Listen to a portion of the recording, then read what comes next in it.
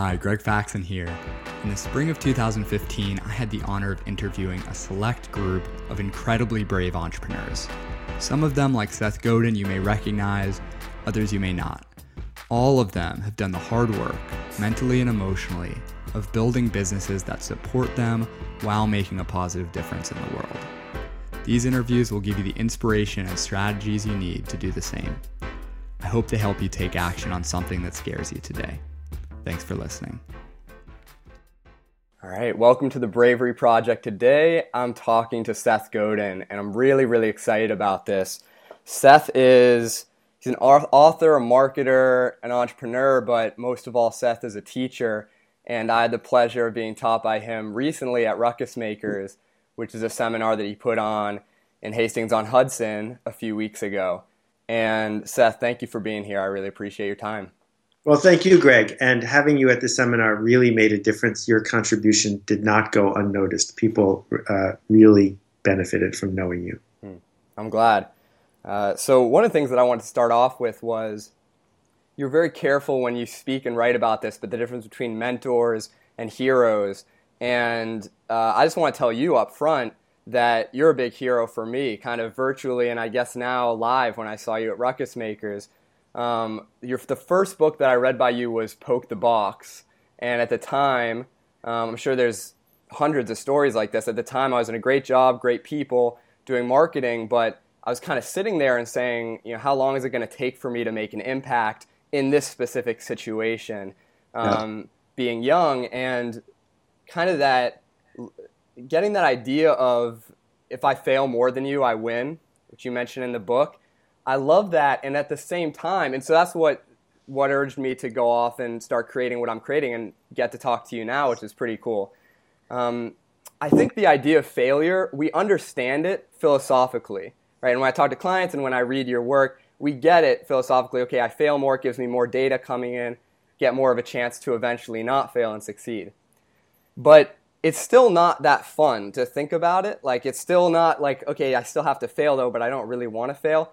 How do you, when you're urging people and teaching people and writing, is there a way to make failure more palatable or more easy to actually go out and say, this might not work, but I'm going to do it anyway? Let's talk first about how deep this runs.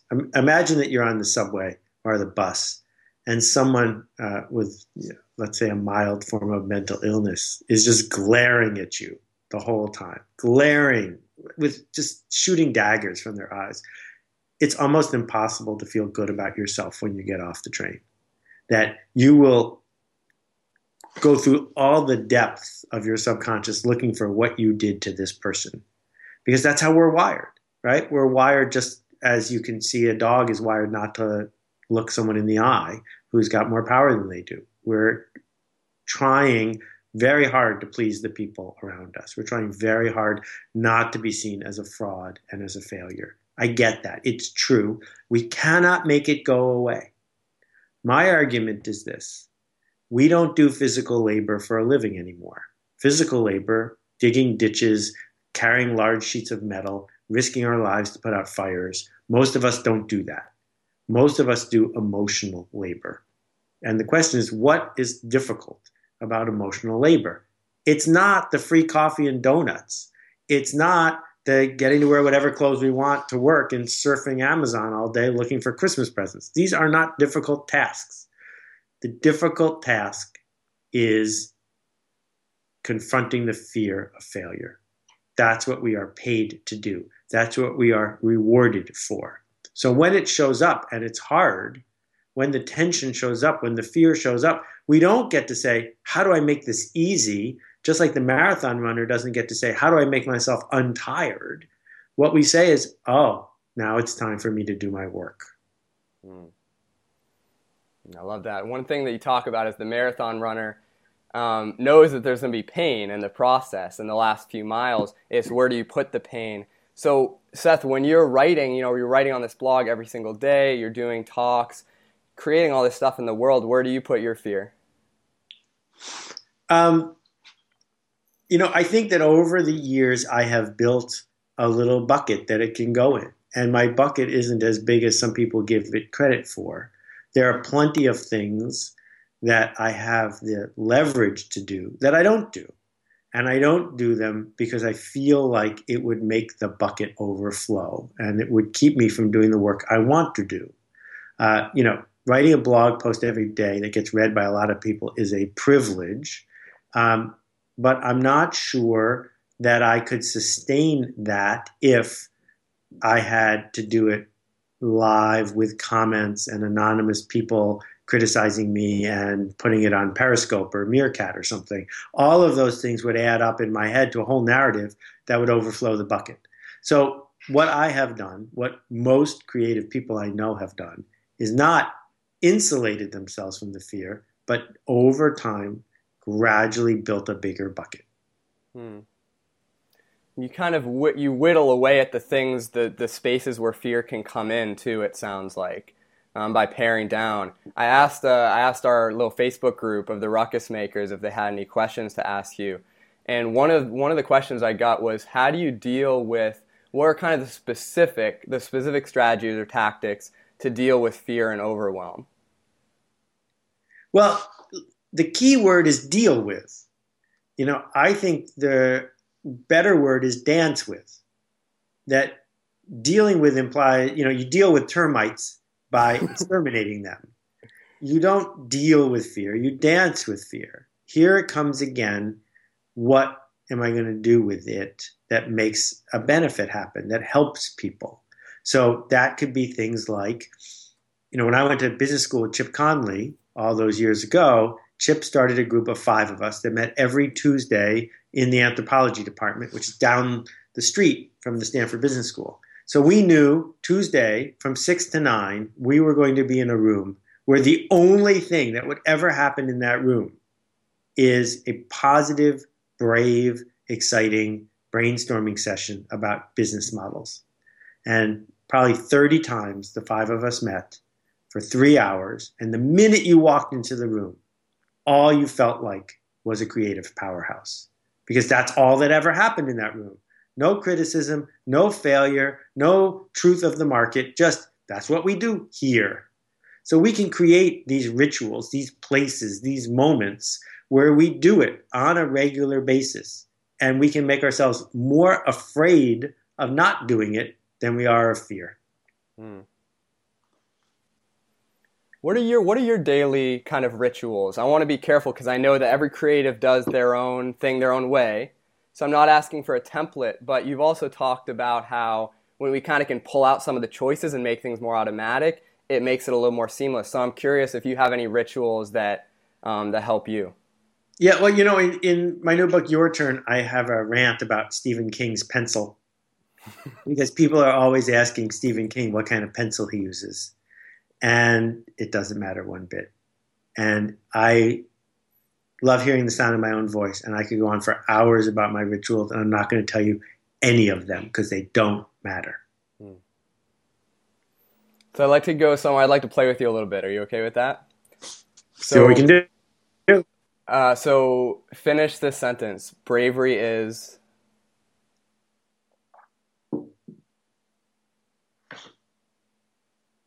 overrated. All right, tell me a little bit about that.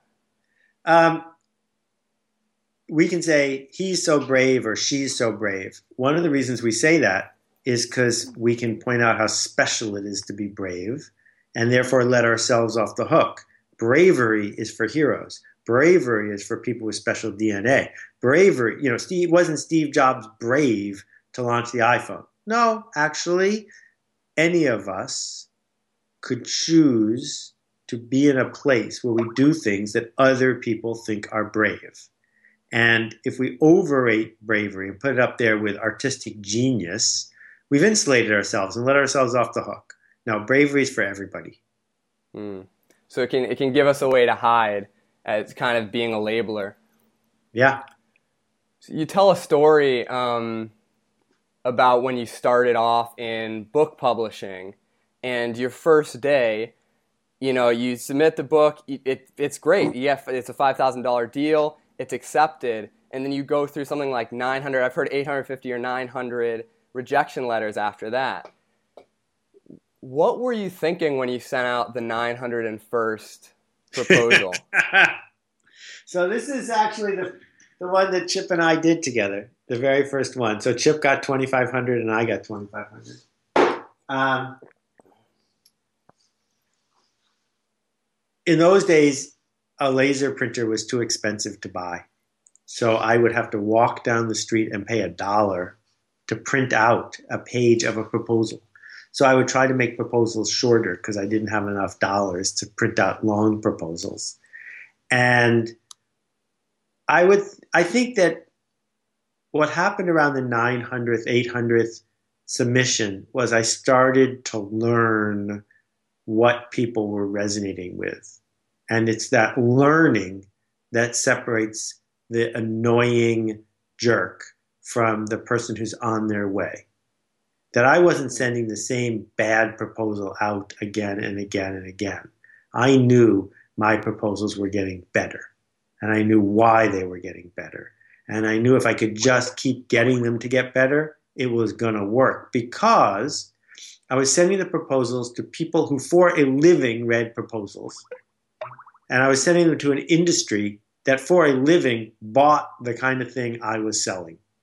And those are two key elements to what we have to do if we're trying to bootstrap our way forward. Too many people hide by trying to sell the unsellable to people who don't buy what they're selling anyway.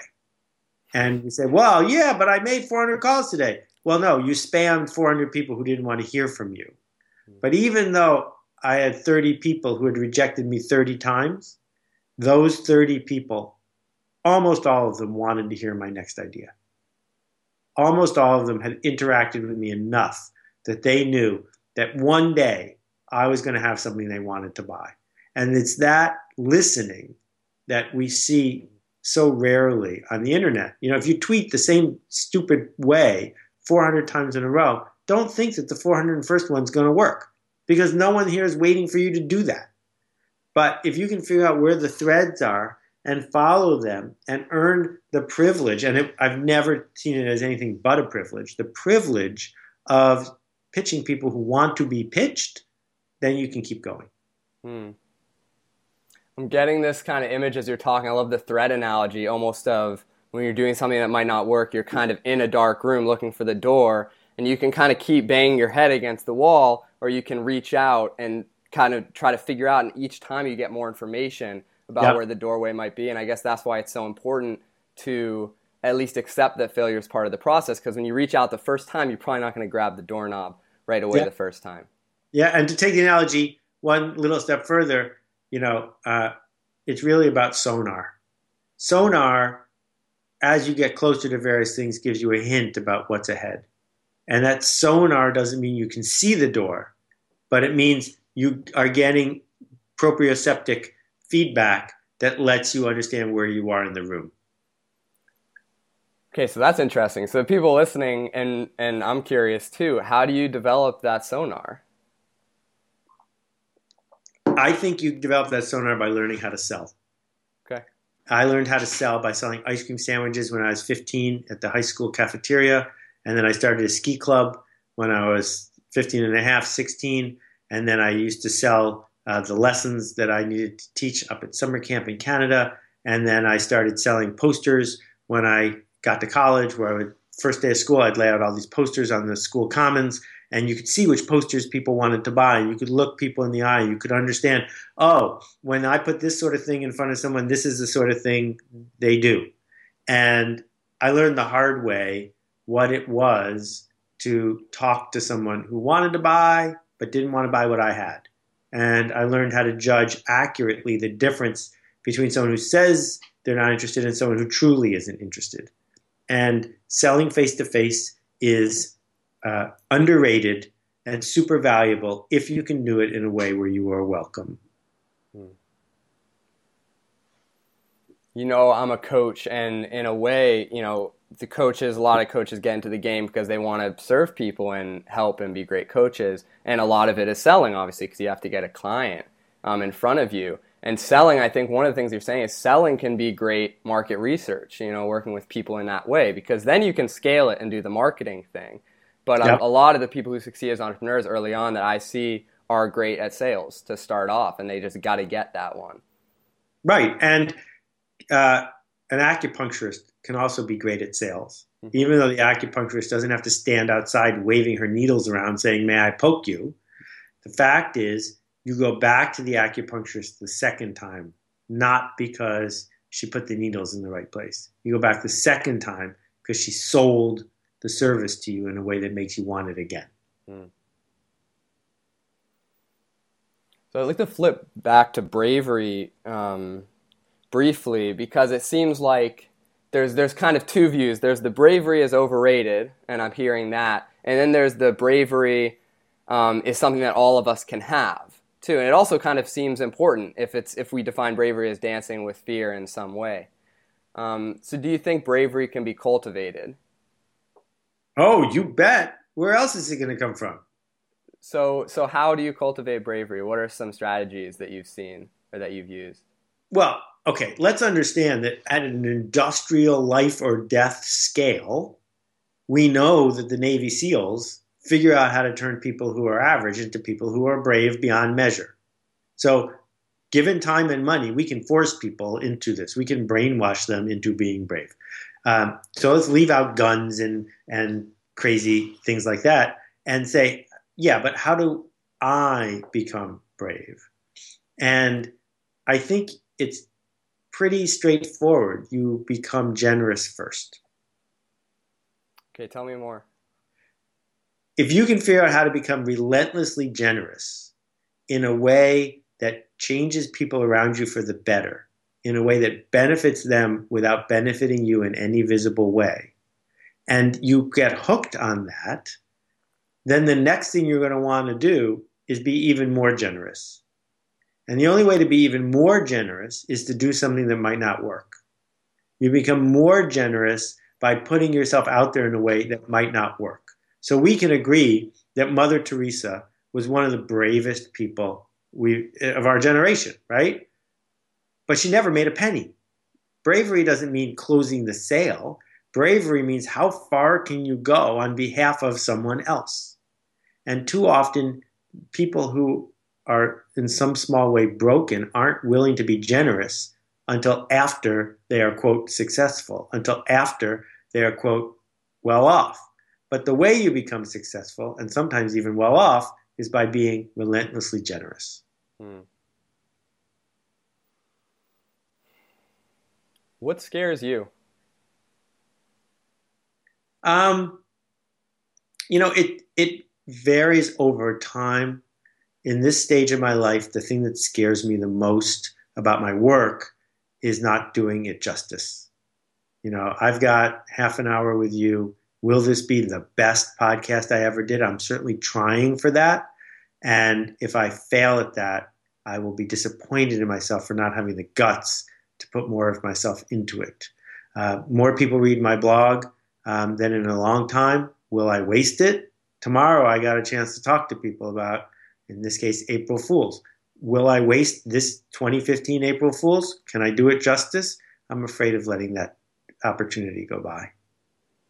Sounds like the fear changes because that pressure that you feel now is probably different than when you just get started off. You kind of have other fears. It's kind of a will this even work in general? Yeah. And then in between is the huge Brene Brown fear of being found out to be a fraud. Hmm. Because the fact is, if you are not bending steel or digging ditches, you are a fraud, right? That what right does Greg have to be talking to people about bravery? He's not brave all the time. What right does Seth Godin have to talk about anything? Because the number of failures is right there, and it's huge. I've failed more than most people. You know, we none of us have a right to do any of this stuff. It's all just a bunch of hoo-ha that we do with each other in a way that's as generous as we can. But if some inquiring reporter wants to write an expose to prove that we're a fraud, they will succeed. Because at some level, we are all vulnerable and we're all human. And the way you can be called out on that is by someone saying you're not as blank as you think you are. Because the only way to leap, the only way to make a difference is to be better at whatever than we think we are. Why did you write this book? What to do when it's your turn? Why did you write it? Um, I think paper is important. I think words and pictures matter. And I think that culture is changed more than ever from the bottom up. That when Clark Gable took off a shirt in a movie and wasn't wearing a t-shirt sales plummeted. That's top-down culture change. Culture change now is that Greg tells 50 people about this book, or Susan gives 3 of her friends a copy.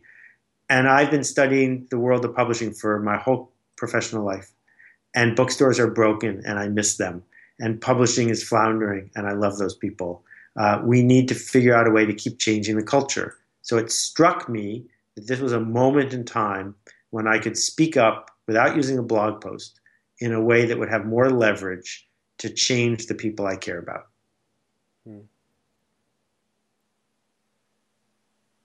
Looking at it even more broadly, because I love that, why do you do what you do in general?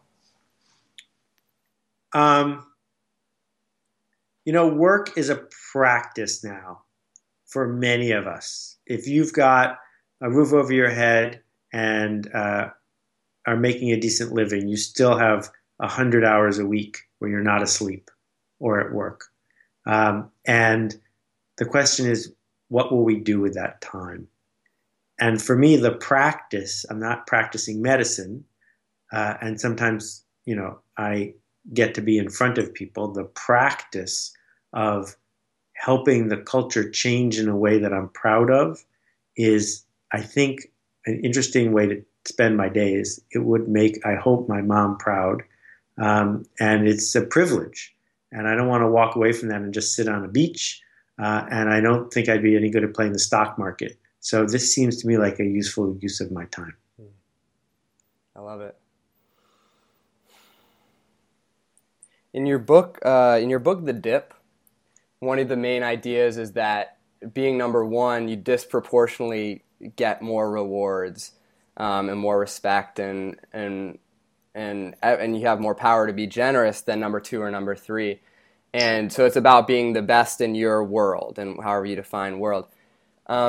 A lot of the people in my audience and me all the time, we have trouble kind of defining what do we want that world to be and uncovering what that little world is. And that's sort of the game in a way.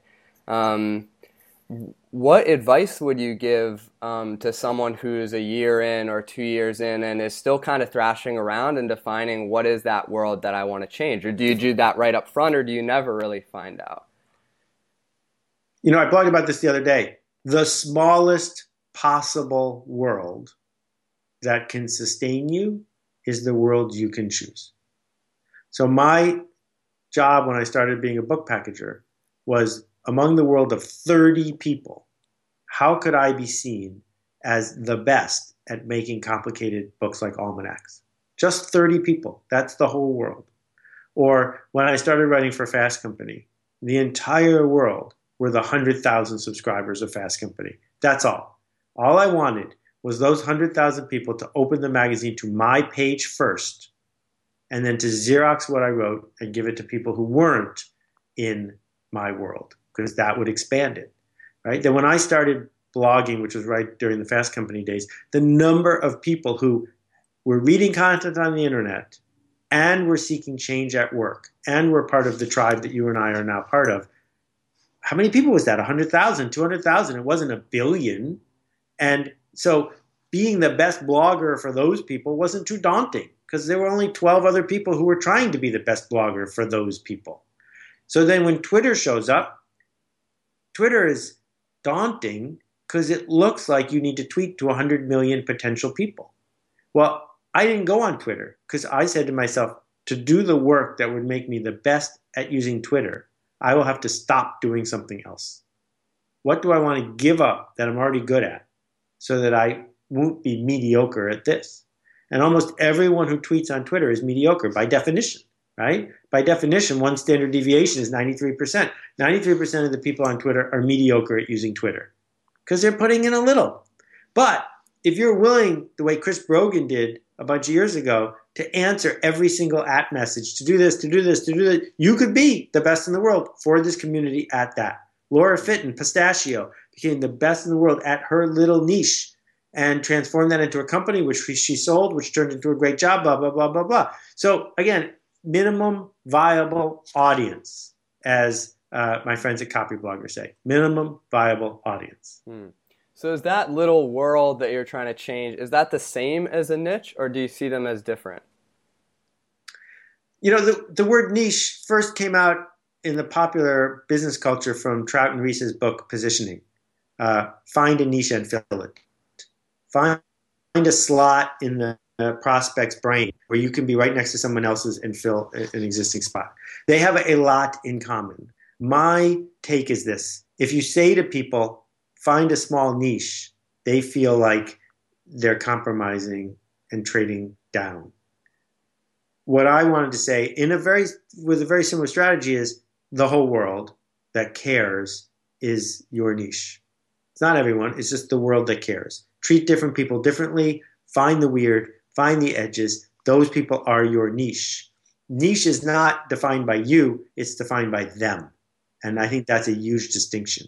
This group, do they see each other when they look in the mirror? Do they say, we all have this problem? Because if they see it and then you show up with that language, they will see you as the person who can help them. It's the same with tribes. The tribe already kind of exists, and you just uncovered it. Awesome. Thank you, Seth. I'm going to respect your time and let you go. I have one more question for you. It's from another ruckus maker.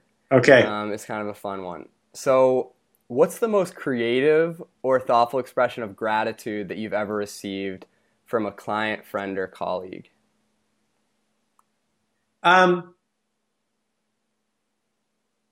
Without doubt, it is when someone reports to me how they took what they learned and did something with it that benefited people in ways I never could have expected. That they have saved lives, built institutions, taught people, built schools, raised money, started organizations, hired people in ways that I didn't say, go do that, then this will happen. They took some tools I gave them, added some insight on their part, and built something that transformed their part of the culture. That is what I wake up hoping will happen every single day. That is the legacy I am seeking. Not who did I teach, but the people I taught, who did they teach? You've definitely done that for me. So thank you, Seth. Thanks, Greg. I encourage everyone to go out and check out Seth's stuff at sethgodin.com, pick up his book, and get some for some friends. Seth, we'll talk soon. Thanks, Greg. We'll see you later. Bye-bye. Perfect. Bye. Thank you for listening to The Bravery Project with Greg Faxon. To learn more about Greg and to subscribe to his weekly updates, please visit gregfaxon.com. If you enjoyed this episode, send it to a friend or leave a rating and review in iTunes. Thanks again for listening. We'll see you next time.